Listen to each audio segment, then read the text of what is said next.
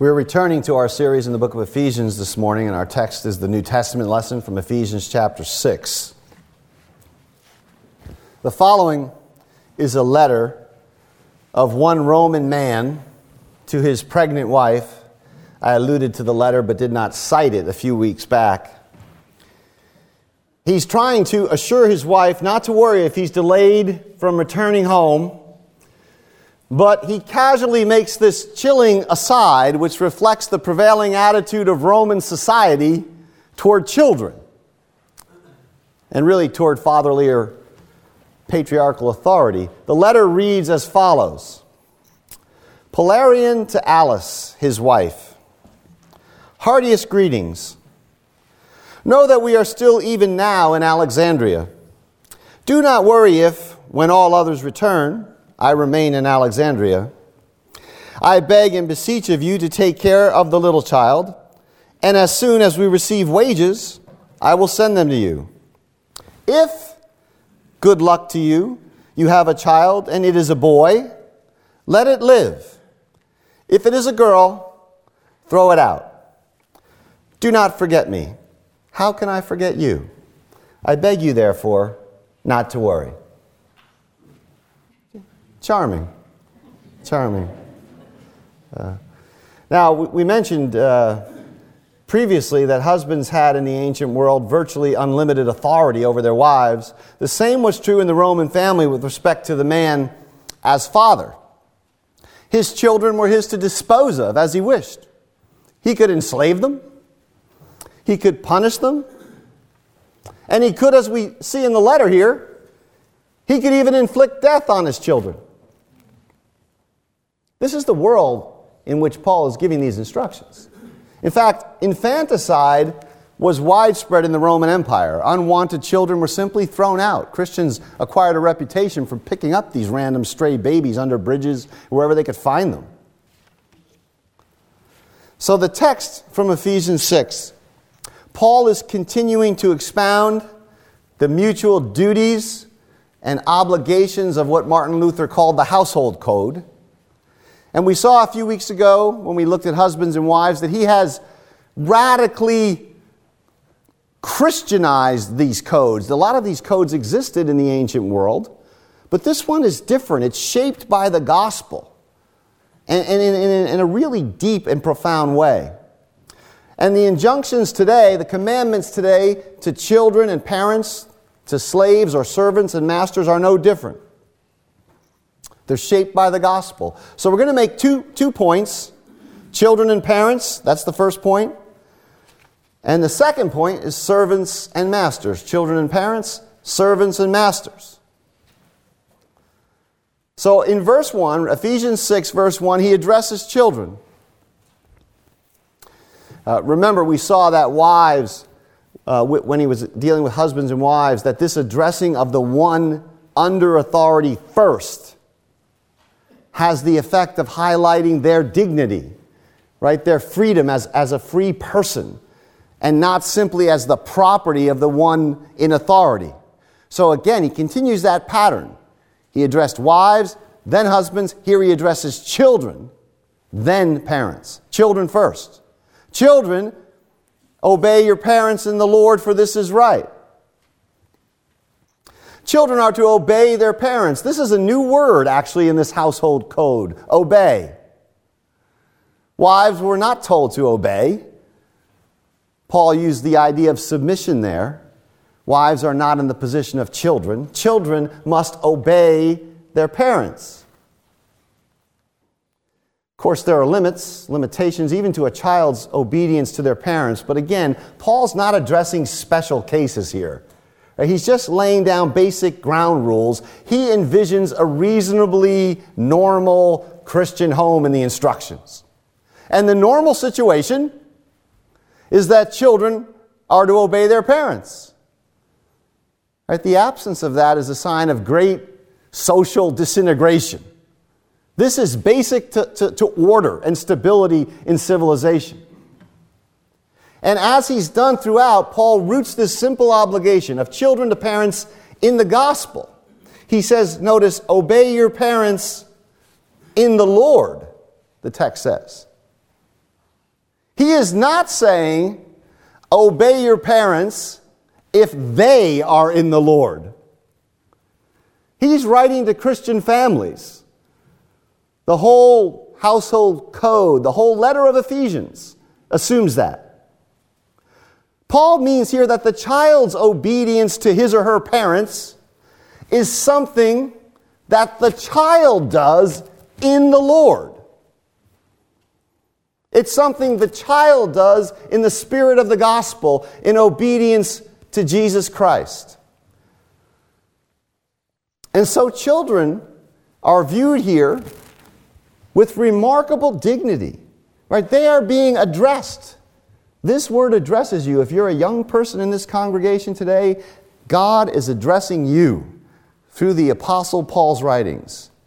And you're being addressed as a full, responsible person in the church, in the covenant, having a relationship to your Father in heaven. Now, just as an aside, this is an indirect, yet very strong argument for infant baptism. Right, all the children in the Ephesian church, and Ephesians we know for sure, or for virtual certainty, was a circular letter that went throughout the western part of Asia Minor. So this letter went to thousands of Christians, perhaps, in Asia Minor, many of whom Paul had never seen. Nevertheless, all of them, regardless of age, are addressed here by the apostle as members of the covenant, as responsible to the Lord for their behavior toward their parents. They're addressed as people who are in the covenant and thus are to respond in the Lord. Paul never treats the children of believing parents as unbelievers.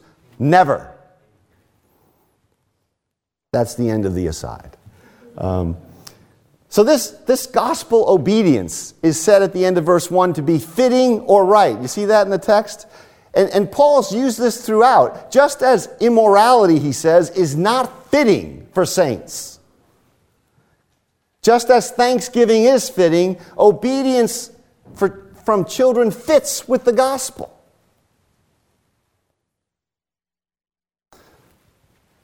So he's rooted this command in the gospel, but notice what he does next. In the next verse, he cites the fifth commandment. Honor your father and your mother.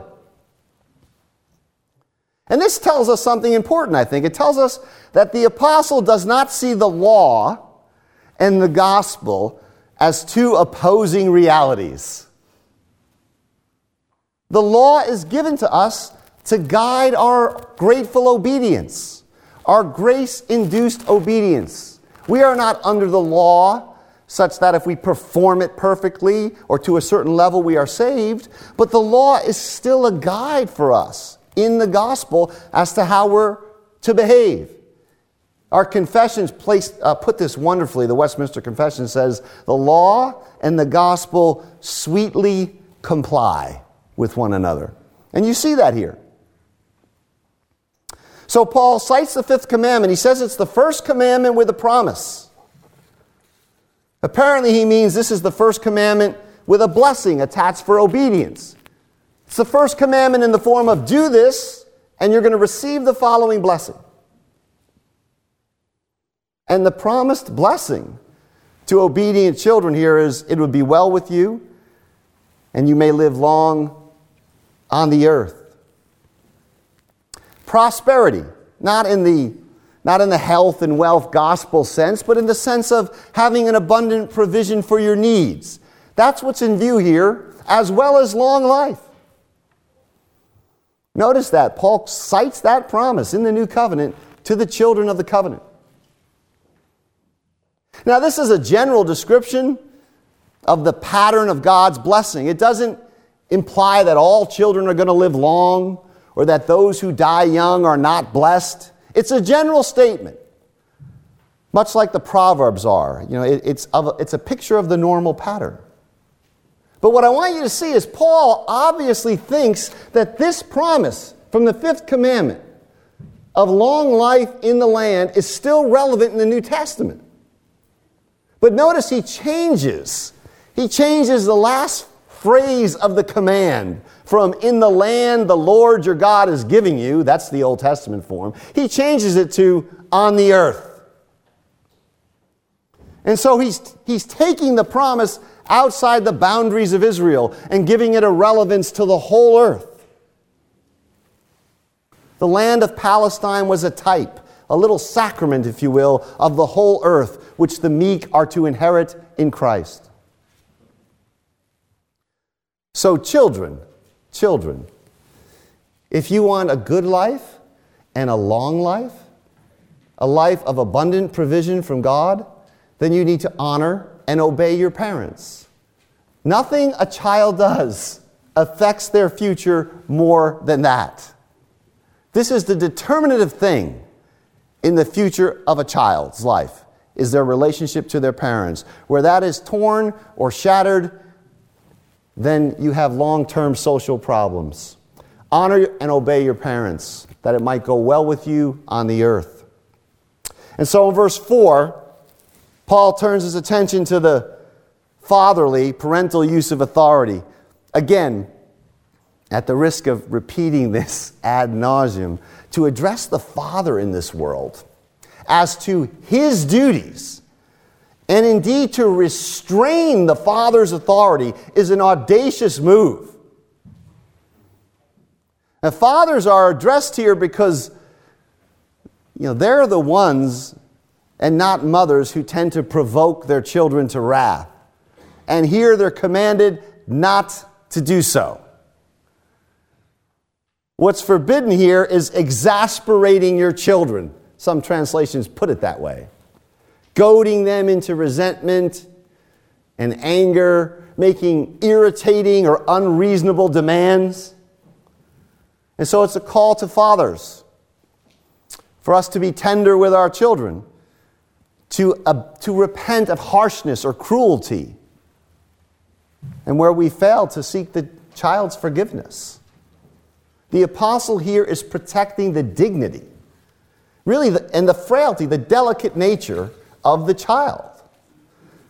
He's telling the father, look, you need to not be harsh.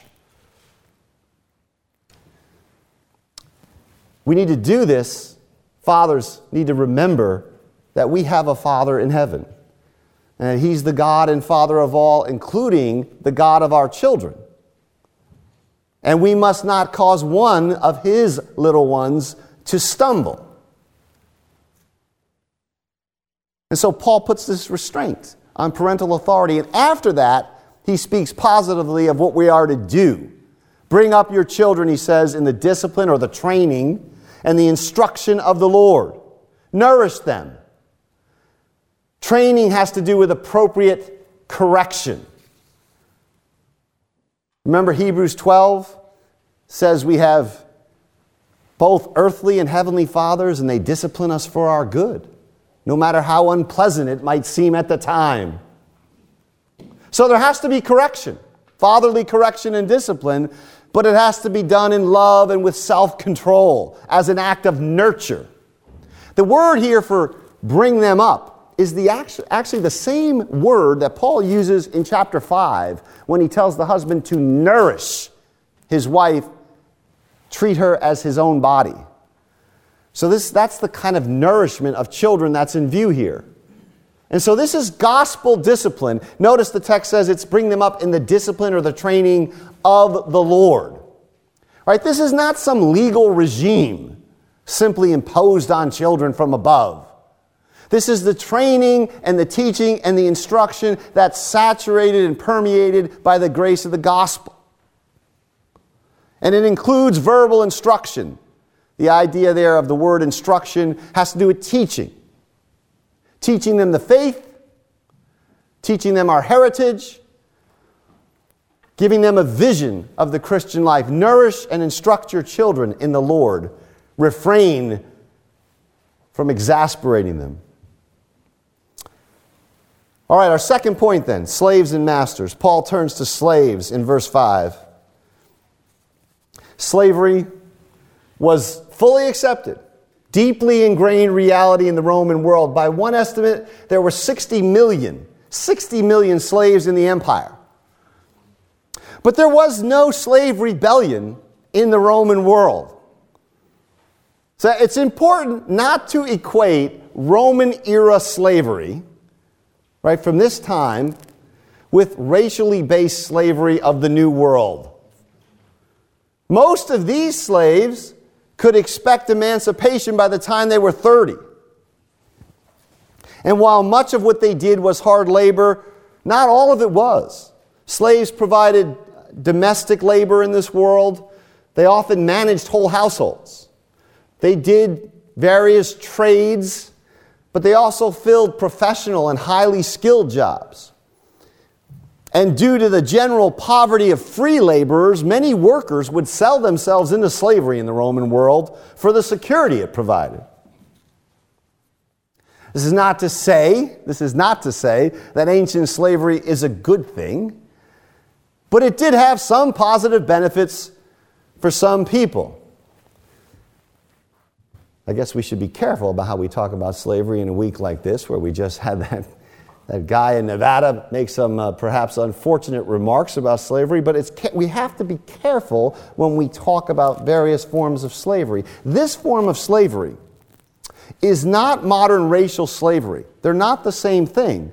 However, even this form ends up coming under the condemnation of Scripture. How much more then racial-based slavery?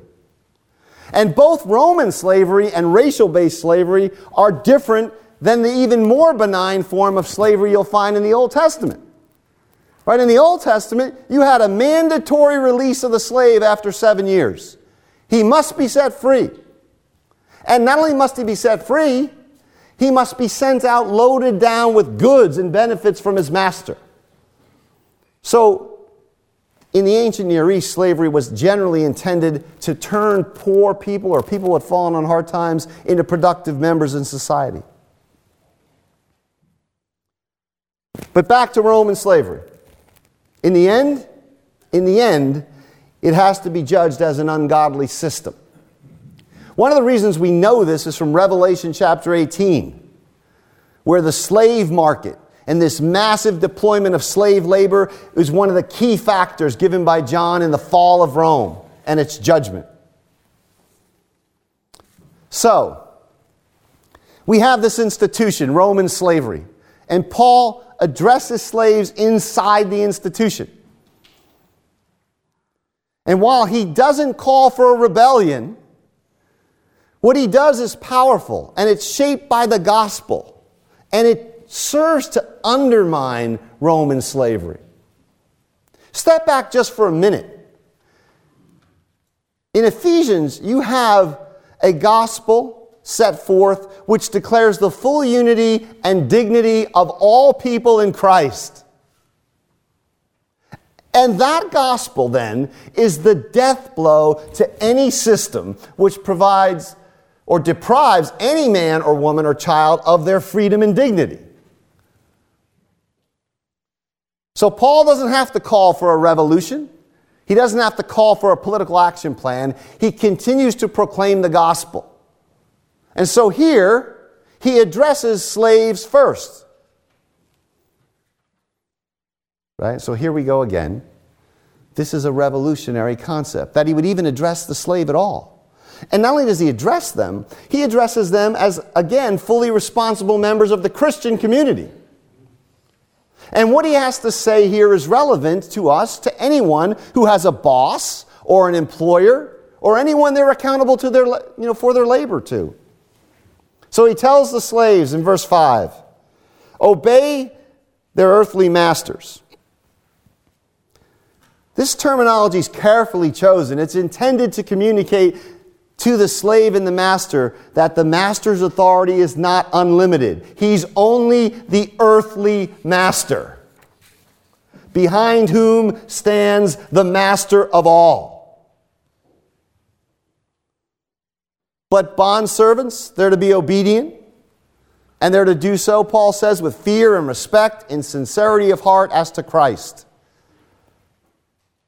But this is not a degrading fear. It's simply an acknowledgement that in serving the master, Paul says, you are serving Christ.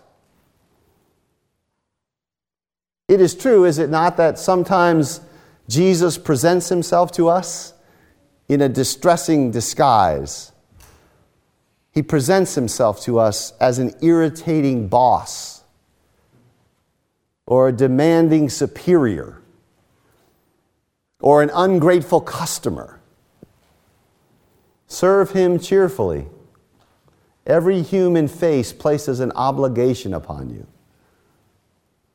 And verse 6 continues the description of the servant's obligations. They are not to be those who work only when someone is looking. That's awful. There are a lot of employees like that. They work only to make themselves look good to the boss. Paul says you're to repent of that. As bondservants of Christ, do the will from the heart. Now here, notice what he's done. Who are they? These slaves, these servants. He says, you are bondslaves, bondservants of Jesus Christ. And so the slave's perspective is transformed here into the liberty of being a slave of Jesus Christ. This is where all of this Paul a bondservant or Paul a slave of Jesus Christ language, this is where the rubber meets the road with it. If you think this is easy for Paul to say, you should remember.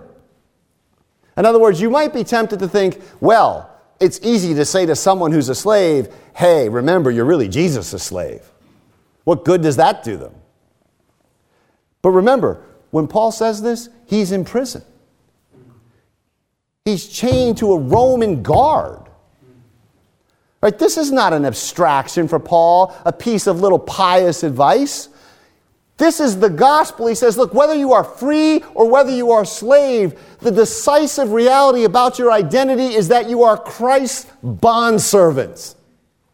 And if that's really the decisive reality about your station, then no station in life exceeds that, and nothing that is done to you can degrade your intrinsic dignity. So serve men out of that freedom, the freedom of being Christ's slave.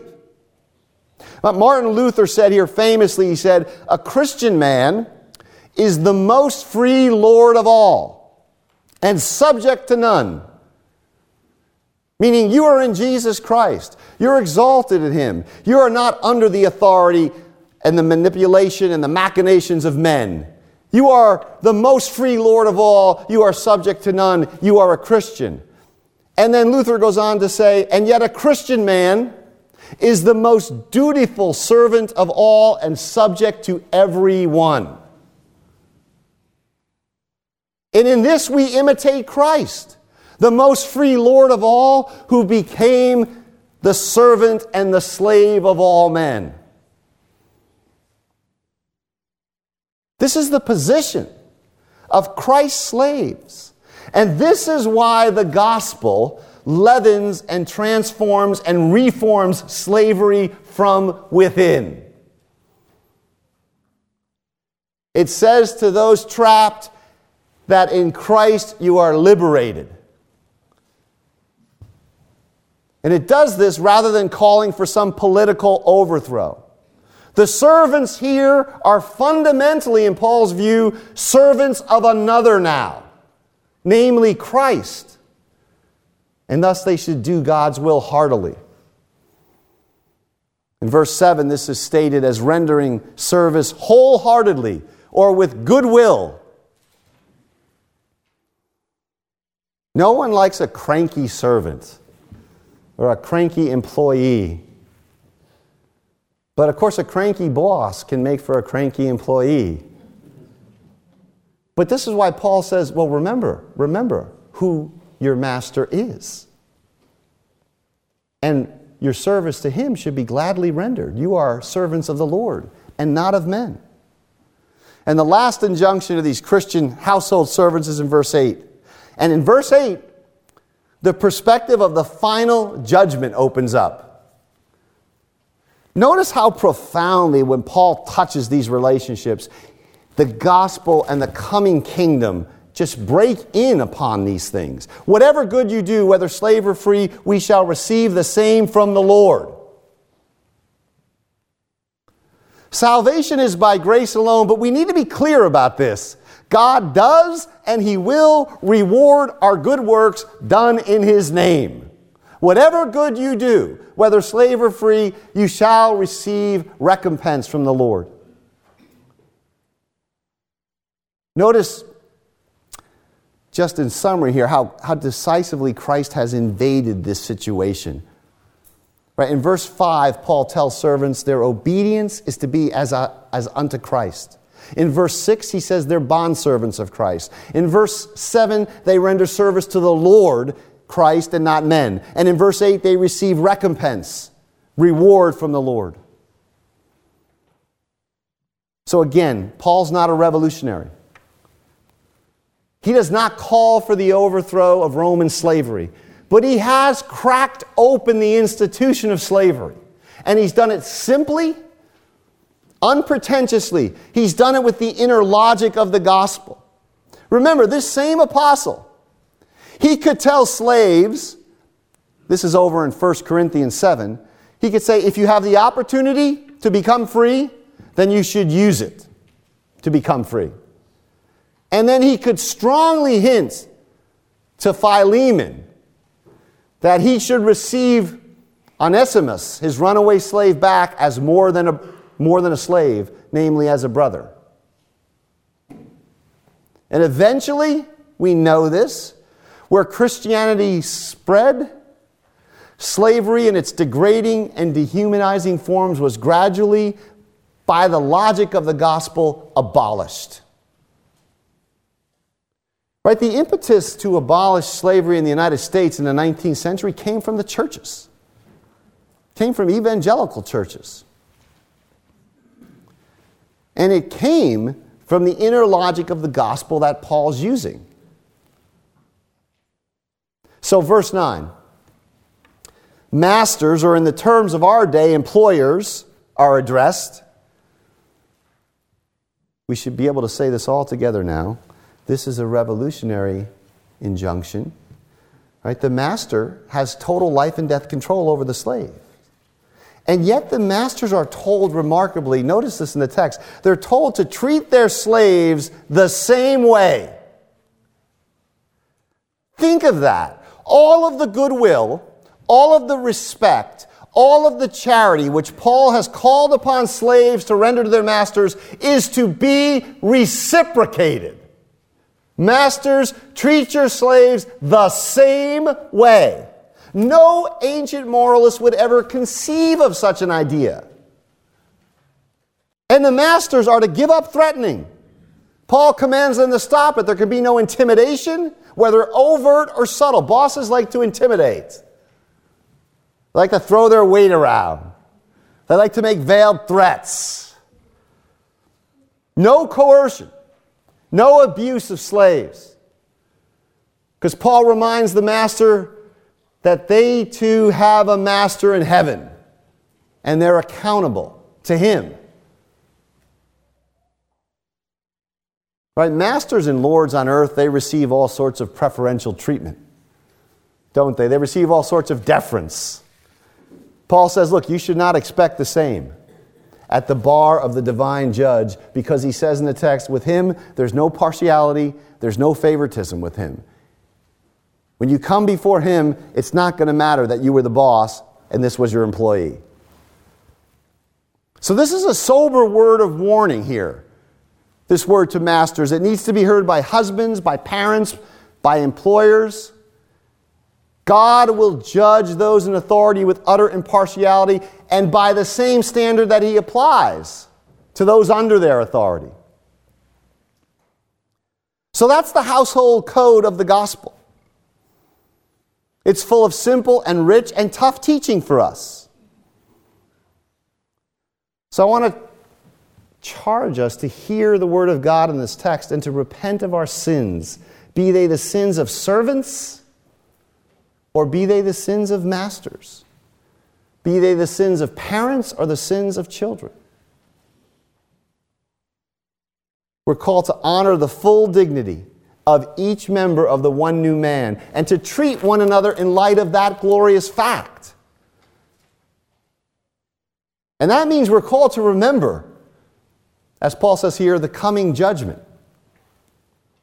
Right? The heavenly bridegroom, the heavenly Father, the heavenly master of all. Thanks be to God. Amen.